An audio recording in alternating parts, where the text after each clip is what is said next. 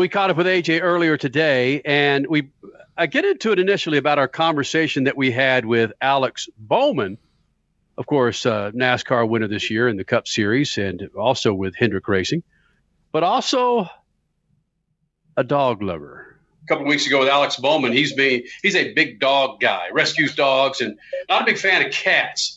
Statman jumped on the dog bandwagon, started kicking my ass, and going Alex Bowman on us. But you're a cat guy, and it's good to get a cat guy finally in the Freak Nation, Holmes. Yeah, I mean, I'm cat daddy. Like I was trying to I don't know if you can see it, but I was trying to wear my Call It Racing shirt and represent the team. But if I knew we were going to have this discussion, I do have a cat daddy shirt. So, hey, I'm a lover, man. Okay, and Mr. Tickles was under a dumpster when he was like 8 weeks old, and now he's a superstar. So, well, what's the problem? What's the problem with people like Statman and Alex Bowman that just can't share any love with cats? They're cold-hearted. I mean, that's really about it.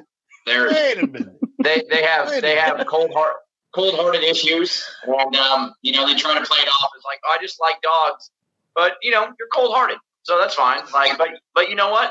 People like us, Kenny, me, our warm hearts have to average out the cold-hearted non-cat people and try to bring love into this world, and that's what we do. So I think we really should be celebrated. Hey, I've had some girlfriends call me cold-hearted, but I don't need to have a driver call me. Doesn't have a job for next year even, and call me cold-hearted. Stat man, just because you're lonely inside right now, you don't have to take out your anger issues on me, okay, man? I take that back. You said I know. Just because I was in Ohio all weekend, I didn't come give you a hug. I'm sorry. Like next time, I'll give you a hug, man. You come to Central Ohio. You probably flew into Columbus. Didn't even bother to call the stat man. I could have taken you out to get a glass of. Since you're a cat man, I could have taken you out to get a platter of warm milk, and could have helped this thing along a little bit. Well, hey, man. I mean. I like my milk warm because I'm warm-hearted. I don't like my milk freezing like you and you're cold-hearted. So, I mean, it's okay. There you go. You know what? You're like some of those Twitter people. Like, you just don't have love in your heart for everybody. I have love in my heart for everybody, okay? We can be okay here. Like, it's going to be okay, man. We can sit here and throw barbs at each other for the rest of the night. But when you compare me to the Twitterverse, that's too much. I thought we were friends, AJ. We've been friends a long time, but you dropped that Twitter word on me, and now I wonder about our friendship for the last 20 years. Ouch. Oh, so that's where we draw the line now. You throw down on me for having a cat, but I throw the T word out, and that's it. That's where we draw the line. That's it. That changes everything. Literally, all this stuff that we've talked about over the last 20 years and all this that's where we draw the line now. Yep. Okay. Yep. All right. I mean, not only do you diss me by coming into my state and not contacting me, but then you call me the T word, and it makes T word worse. That's crazy. I mean, what am I supposed to do? You were there when we gave the head of CART the blues, and you sat there and looked at us and thought that we were crazy, and now you're proving it. Proving that we're crazy? Is that what you're saying? Yeah. Wow. Well, all of us are insane, but that's another issue. Well, that right there is the most truthful statement you'll ever make in your life, is that we are all crazy. Yes. Yep. I agree with you on that. We can disagree on the cat and dog thing. Well, we will agree on that. All of us are crazy. Anybody that dives into corners like you did yesterday at Mid-Ohio thinks about different stuff when he wakes up in the morning. You're right. I do think about some different stuff when I wake up in the morning. So, yeah. Well, we're talking with AJ Allmendinger, of course, winner at Mid-Ohio in the Xfinity Series. And I got to say, you brought up the T word. I'm going to keep the T word conversation going because on Twitter, there's a picture of you and Michael Shank. You just mentioned in this interview how you like milk. People are wondering, with your connections with Michael Shank, and I'll bring up Statman at the beginning of the interview saying, you don't have a gig for next year. Would you entertain, now that IndyCar has an aero screen, coming back to IndyCar for the 500 with Mr. Michael Shank Racing? first of all, how did this conversation get on that I don't have a gig for next year? I said I was already guaranteed a gig next year. I'm at least driving the hauler for college racing to a lot of these racetracks. So I'm locked in with a gig. The Indy 500 part of it is, like, in my mind, I think it will probably never happen again. But there's a lot of things I said will never happen again that have happened. So more than anything, just as going back and seeing them win the race last week, like, I literally was shaking in tears, like, because that's how much I love Mike Shank and what he means to me, what Meyer Shank Racing as a whole is meant to my life, but especially Mike Shank and his wife, Mary Beth, like, amazing. And I just kept texting him, like, you're an Indianapolis 500 winner now with Elliot Esteves on top of it 4 times. So, and then with that, just to show, like, talking to Mike and how much I love him, but, like, in return, he shows up when he should be doing probably a whole lot of partying, which he has done, but still, he comes to Mid-Ohio, comes to a racetrack when he doesn't have to watch me race in an Xfinity race. Like, that's the relationship that we have together, and I mean, I'm just so proud of him. Like, that's legend. I mean, he is a legend, and it's legendary to go win that race, and I mean, just absolutely amazing. Okay, so you said never say never. So is the answer going to get above 50% yes, please? I mean, we'll just leave it right at 50. How about that? Okay. That still leaves the door open. So I think fans will enjoy hearing that, because your last go with the 500, let's just remind people, if it wasn't for a seatbelt accident, or not accident, but just a seatbelt issue, who knows what would have happened? You were right up there. That's true. I mean, it is very true.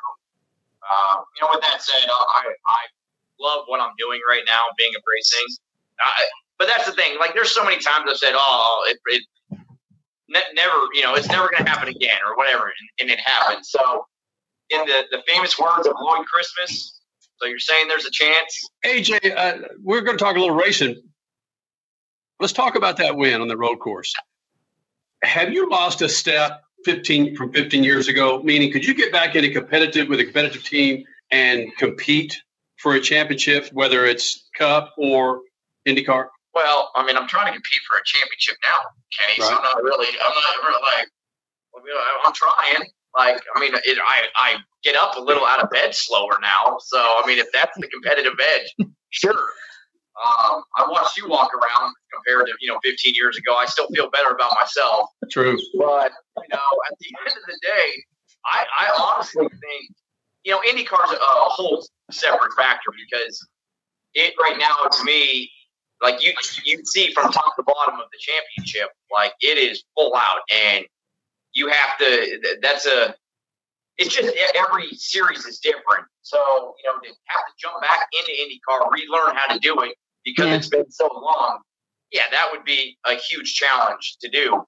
But, in the Cup Series, I feel like actually right now, over the last couple of years with College Racing and being able to run up front in the Xfinity Series, I feel like I'm at the best I've ever been on the NASCAR side of knowing what I want in the race car, knowing how to drive it on different types of racetracks, being competitive every weekend, and maximizing that equipment. So on the NASCAR side of it, I feel like I'm the best that I've ever been at this point. What I want to know is how many levels of audition was that win at Mid-Ohio yesterday to get a ride next year with Colleague to drive in a Cup Series. You had Michael Shank there. Shank has in several series, including sports cars, where you've had success. Did you feel that kind of heat when you were going for that win at Mid-Ohio? No, I have nothing to audition for. Like, there's in my mind, I have nothing to audition to try to show people, because at the end of the day, I mean, I've had a great career. If it stopped after this year, like, I mean, there's not, I believe me, I always wish I could have done more, but I've won in IMSA, I've won in Champ Car, I've won in Cup, I've won in Xfinity. Like, I'm not auditioning for anybody. I could actually give a damn what most people think about me in the sense of, like, the outside world. What I care about is the teams that I drive for know that I give everything that I can, and every weekend I get everything out of the equipment, and I just try to make us better. So at the end of the day, I love college racing. Whatever the future plans are with them, I want to be a part of it, and we'll wait and see as that develops. But I'm having a great time, and at the end, I mean, I've been around. There's very few people, if you look at the grand scheme of numbers, that can say they've been professional race car driver for 20 years, and I'm one of them. So I'm happy with it. Now, there's one thing we haven't talked about.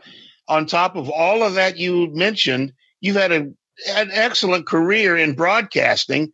Would you want to go back to the booth and maybe be involved in broadcasting in some kind of way next year? Is that on equal footing with racing a car? Well, I'm still part of NBC. I signed a contract with them for this year, and as the year goes on, I think some of it is the Cup schedule kind of gets going on the NBC side of it, and Steve and Dale and those guys are working. There are a couple of days that I can do the IMSA race, and I've told them that.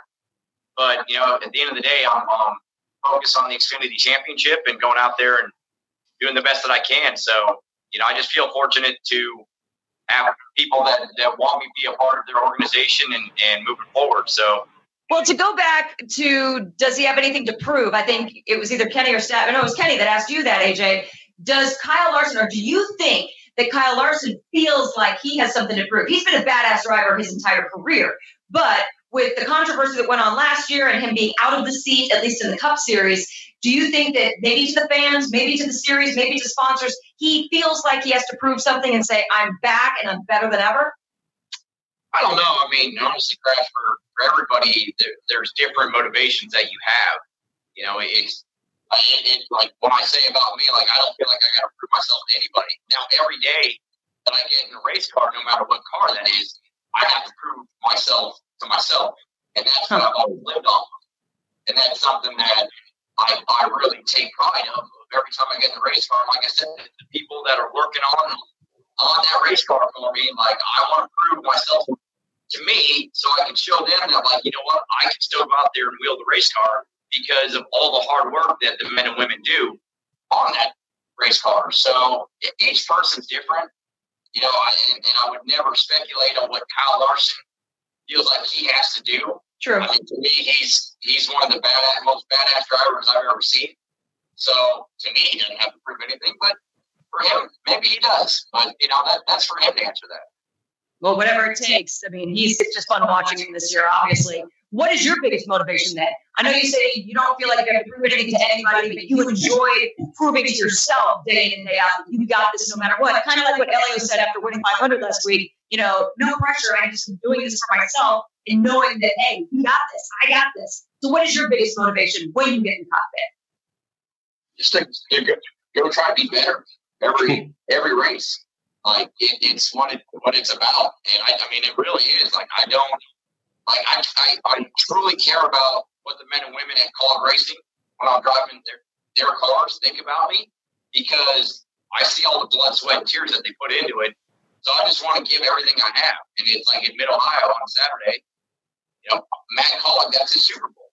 So I wanted to go out there and show that I could go win it, and thank him for allowing me to be in his race car by doing it the best way possible, winning his home race. So those moments are really special. And at the end of the day, I don't know how much longer. I hope I'm doing it for many more years, but you never know when the last win.